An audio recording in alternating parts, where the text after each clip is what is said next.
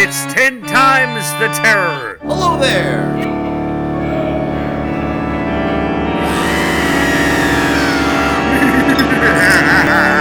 Getting old and senile.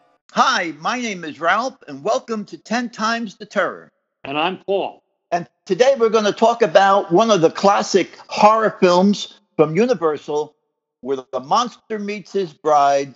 It doesn't have a happy ending, folks. It's called Bride of Frankenstein. So, Paul, why don't you start off by giving us a little background here? Yeah, this Bride of Frankenstein is actually one of the most creative films in actually Hollywood history. To call it a horror film is difficult because it operates on so many different kinds of levels. I mean, you can call it a monster movie if you want, because it's got you have the Frankenstein monster, but who's a very tragic figure in this film, as he was in the original version. I want to mention a new book, relatively new book. Last copyright 2017 by James L. Niebauer, who's a tremendous film scholar. James L. Niebauer. Let's get him on the show, Paul. Yeah, it's called The Monster Movies of Universal Studios. Now, he makes it very clear in the book he's not talking about the horror films, which is a much broader category. He's only talking about the monster movies, which are, plenty. And he starts off, of course, with Frankenstein, Dracula, and it ends up with Abbott Costello meeting all the different monsters. But it's a very intriguing book. All right, so a little bit about the background of Bride of Frankenstein. This is a film that has some very strong Christian imagery, which I find challenging. How that works. But to start back, where did this movie come from? Why is it so important? Universal makes the first, and we talked about this in an earlier time when we had Tom Weaver here. Universal makes the first supernatural horror film in American history, which is Dracula. There had been horror films in the silent era, but not the supernatural. There had been made Mad Killers, Phantom of the Opera, things like that. In Germany in the 1920s, there were real horror films in every sense of the word, and they definitely had the supernatural. Many of these German artists included directors and cinematographers like Karl Freund, who actually developed the whole idea of a mobile camera. Because of the economic collapse following the Great Depression, many of them came to America and ended up in Hollywood. Carl Laemmle was the head of Universal Studios, which had done these tremendous pictures like Phantom of the Opera, Hunchback of Notre Dame, both with Lon Chaney, Man Who Laughs with Conrad Veidt, who had appeared in a very famous German horror film, The Count of Dr. Caligari. Carl Laemmle Jr., the son, decided he wanted to make what would have been the first American supernatural horror film. The American horror films of the 1920s, even the teens, hadn't really dealt with the supernatural. They were dealt with crazed killers or a Dr. Jekyll and Mr. Hyde kind of thing. Dracula was the first supernatural American horror film. And it's very dated now, but it was a groundbreaker. It was one of the most influential movies in history. It was enormously successful and led then to the obvious choice. What do you follow up Dracula with? Well, the other very famous novel that comes out of the same setting is Frankenstein by Mary Shelley, who ended up marrying great poet Percy Shelley. The novel Frankenstein is a complex, multi-character book, very hard to adapt. And so the original Frankenstein movie was based on a play that drew on just aspects of the actual novel. The movie starred Boris Karloff, wasn't even given credit in the actual film, but in the opening of it, but it starred Boris Karloff as the monster, set in motion another whole dimension of horror and monsters and so forth. And the moral lesson that's even in the novel is that this is about human beings trying to be like God.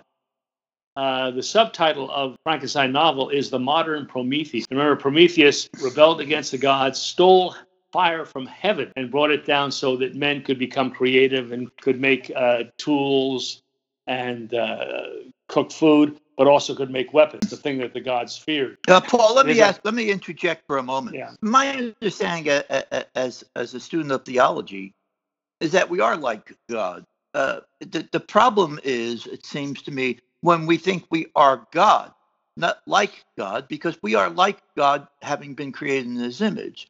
So we can do a lot of things that we're free to do as long as we're morally responsible. Can you clarify that? Yeah, I think it is. It comes from a critical line in the original Frankenstein, which was edited out as the production code got very strict around 1934 because they felt movies were getting too loose. They would not be considered so by our standards, but they certainly were by standards of the period. And there's this critical line that never should have been taken out, but it was, where Dr. Frankenstein, is going on about it's alive, that the creature is coming to life. He's almost like becoming berserk. People trying to hold him down. And his professor says to him, "In the name of God, Henry," and he answers, "Yes, in the name of God. Now I know what it's like to be God." Right. So he crosses the line. And I think about this. The novel Frankenstein is, to my knowledge, the only story to have been filmed in every decade of the 20th century, from Thomas Edison in 1910 up to I think Roger Corman in the late 1990s. And there's anything to ask that question. And over the course of time, I'd like to have us look at all of the Universal Frankensteins, varying quality. But to get back to this, so in Frankenstein and in the novel, it's this hubris. It is that Frankenstein himself is trying to be like God, trying to be God, and brings about this destruction. And it finally brings out his own destruction. And in the original version of the film, in 1931, there's Frankenstein and the monster are up in a windmill. Yeah. And the villagers, their familiar torches and pitchforks, set the mill on fire. And essentially both the monster and Frankenstein himself gets thrown by the monster out of the windmill and falls to his death. And right. So and the last shot is a long shot is of the smoldering ruins of the burned over windmill. Well, when they initially showed that to audiences, it was too much. People were, really, as again, when we look at the film today, it's not going to scare us the same way it did audiences in 1931, for whom even talking movies were a novelty. And there's a famous story of a guy calling up James Whale, who was the director, and saying, "Are you the guy who directed that movie Frankenstein?" And Whale kind of bleary-eyed said, "Yes." The guy responded by saying, "Well, listen, I saw that movie and I can't sleep, and I'll be darned if I'm going to let you sleep." Well, I got to tell you, having seen the movie just this morning again, I think there's no doubt that everyone who watches that film is totally on the side of of the monster. I mean, he is the most pathetic person. I mean, if anyone is a monster, it's all the characters that are there with the guns and the pitchforks and the fire. I mean, all this guy wants to do is make a friend, find a wife. Yeah. He wants to get a life. All he wants to do is get a life. Yeah, yeah. It's like, you put me here, now what are you going to do with me? Yeah. So let me give the background. The final kind of notes here is, okay, so I think it was under pressure from the studio that they included a happy ending, which mars the film, the original Frankenstein film, tremendously.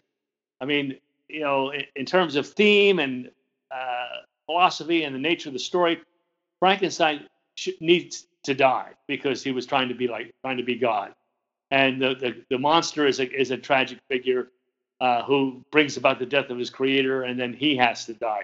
So thematically, this death is critically there. The film has an opening prologue from the character who plays Dr. Waldman, the teacher of Frankenstein, Edward von Sloan, to kind of warn everybody, this is going to be scary stuff. People freaked out in seeing both Dracula and Frankenstein in 1931. Again, even the idea of having sound was a tremendously impactful thing.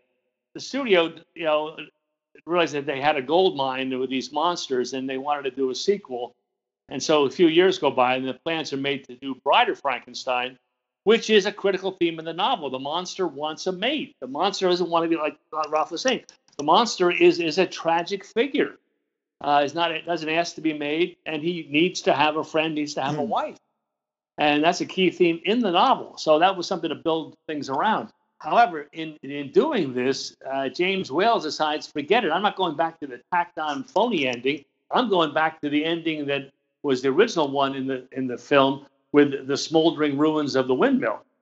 So that's what he does. And prior to that, added on to this to make this a very complex film, is you have a depiction of a real-life event in the summer of 1816 in Switzerland, where Mary Shelley and her soon-to-be husband, Percy Shelley, Lord Byron, the great poet, and Byron's friend and doctor, John Polidori, and a few others are there. And it is terrible weather, pouring rain. So their hopes of going to a beach and going out sailing and all that goes by the wayside. And supposedly, and yeah, we're talking about history. Supposedly, Lord Byron came up with the idea, let's all write a ghost story and see who can come up with the best one. Well, Polidori writes The Vampire, which will finally be the influence later on, decades later, in Dracula. And Mary Shelley writes Frankenstein. That's in the movie. Now, the movie is very ambiguous, but this is clearly 1816 in the opening of the movie.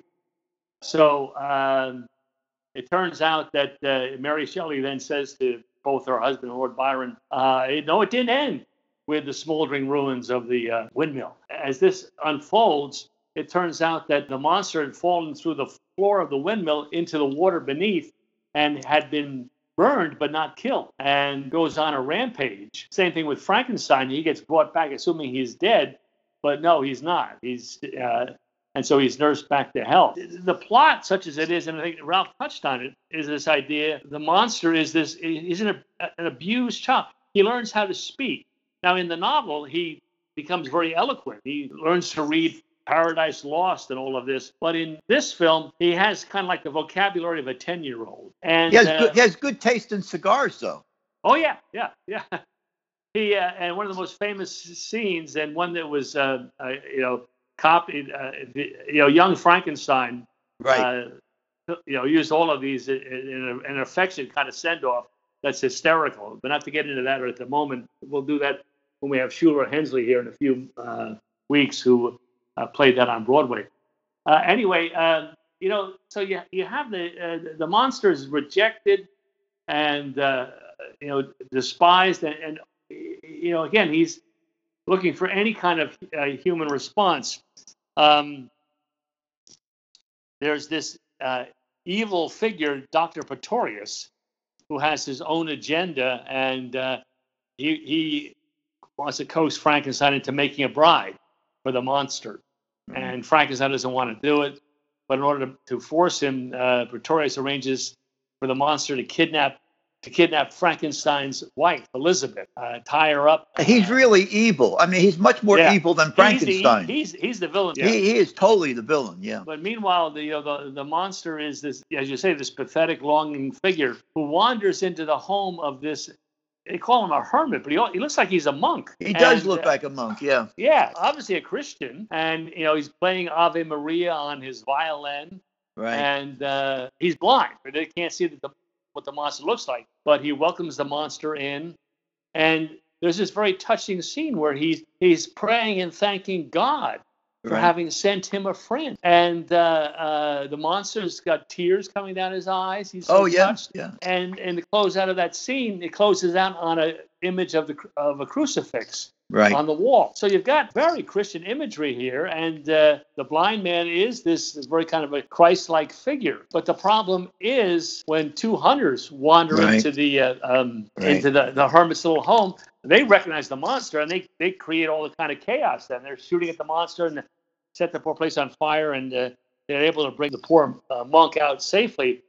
But you're left with this fact of very spiritual reality that then gets crossed up. I look at that and I say, God's grace is freely given to us, But we can reject it. You know, one of the tenets of Orthodox Calvinism is the idea of irresistible grace. And I have a problem with that. I think, you know, people can and do resist grace. And I think that's what I get out of that sequence. There's some complex imagery there. There's even kind of a quasi image of the monster being crucified. You know, he gets put up on a pole earlier on and captured and taken and escapes. But it's you've got that very clear Christian imagery, and that's how I interpret it, because it doesn't come out well. Yeah, well, I think you see that also in many situations, even in churches, where you could have a wonderful fellowship church. A few people come in that try to cause trouble, and suddenly the whole church is in chaos. Yeah. I mean, this is part of life.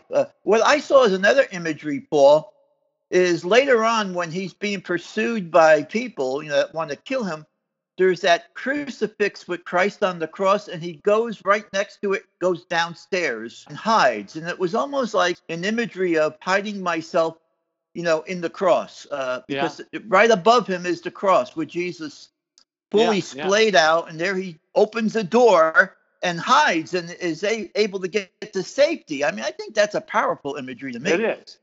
But then the irony is, who does he confront when he gets down into the grip? You know, it's the evil Dr. Pretorius. You know, you think of the those who come in to pervert the gospel that Paul talks about in Galatians and 2 Corinthians and so forth. If anyone comes and proclaims to you a different Jesus or a different gospel, let him be accursed. I mean, that's strong enough terms. So I think that's, and then what you're left with is, you know, Frankenstein is still going to try to create a mate, you know, and Elsa Lanchester, who plays Mary, is also cast as the bride, which is all kinds of ramifications. Let's play that famous iconic scene here, Paul.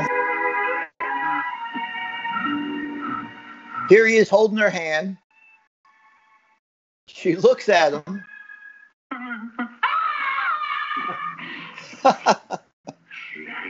She hates me. Yeah, she hates me. Yeah, it sounds like my first date in high school.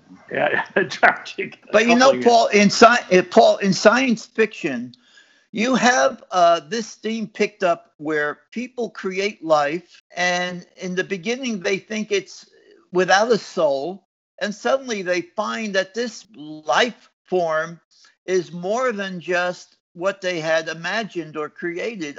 There's a Star Trek episode called What Are Little Girls Made Of?, where they create this android, and ultimately she falls in love with Captain Kirk, and she becomes a person with a soul. I just think this is a theme probably started off with the idea of Frankenstein. Yeah.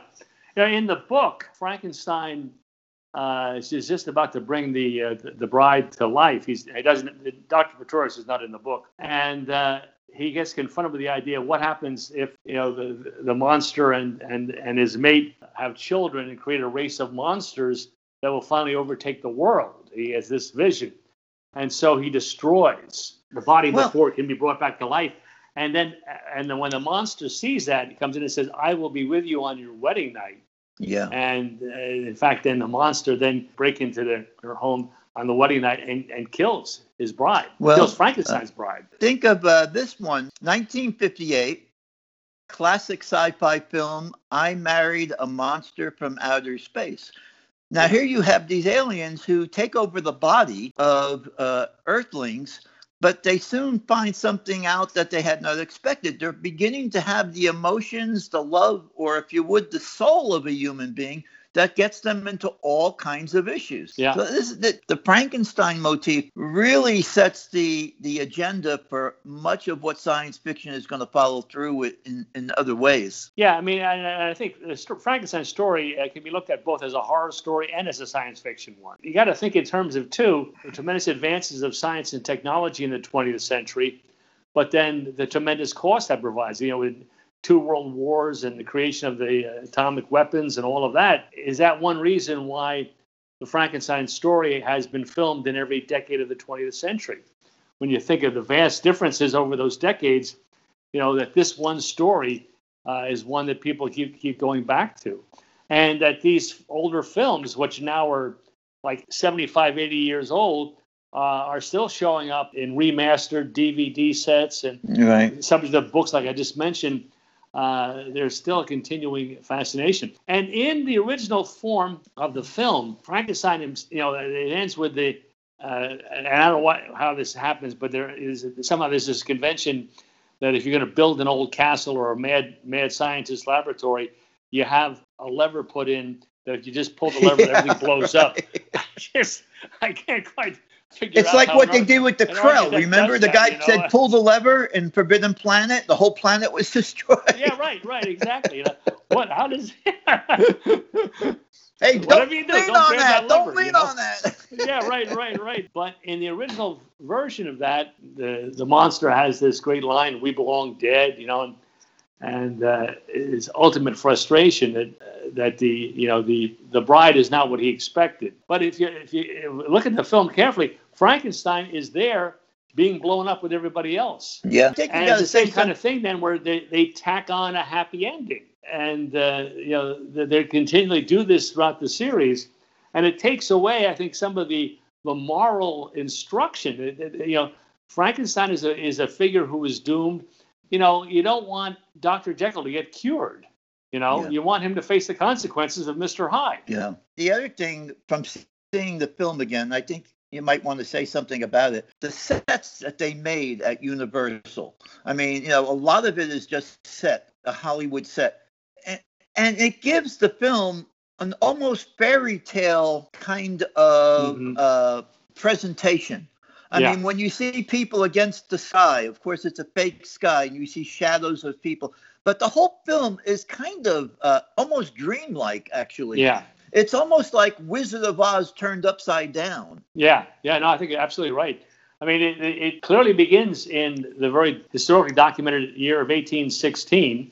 Yeah. And yet when the story starts unfolding, it's, some of Elizabeth's clothes look 1930s. But, there's no cars, there's no telephones, it's sort of set, as you say, in some kind of like a fairy tale. And the interesting thing, too, about that, set Universal's under Carl Laemmle, Jr., too, had adapted All Quiet on the Western Front, the famous World War I novel.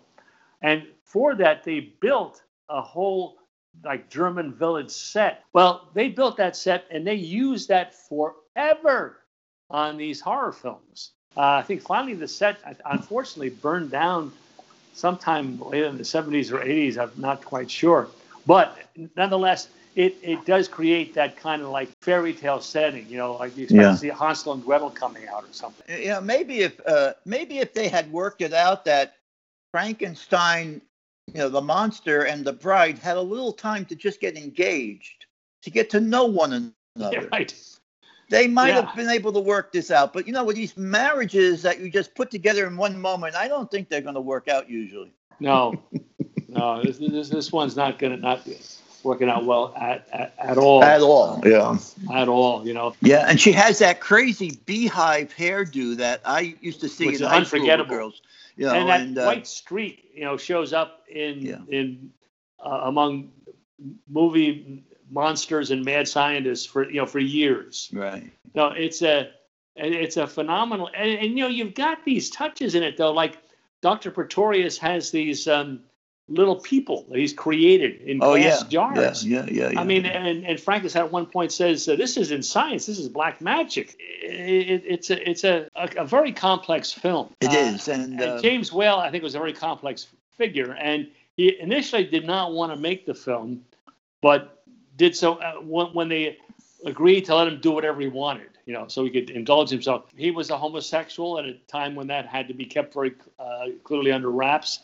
That may account for something of the sense of the loneliness of the monster. I mean, you can read all kinds of things into this.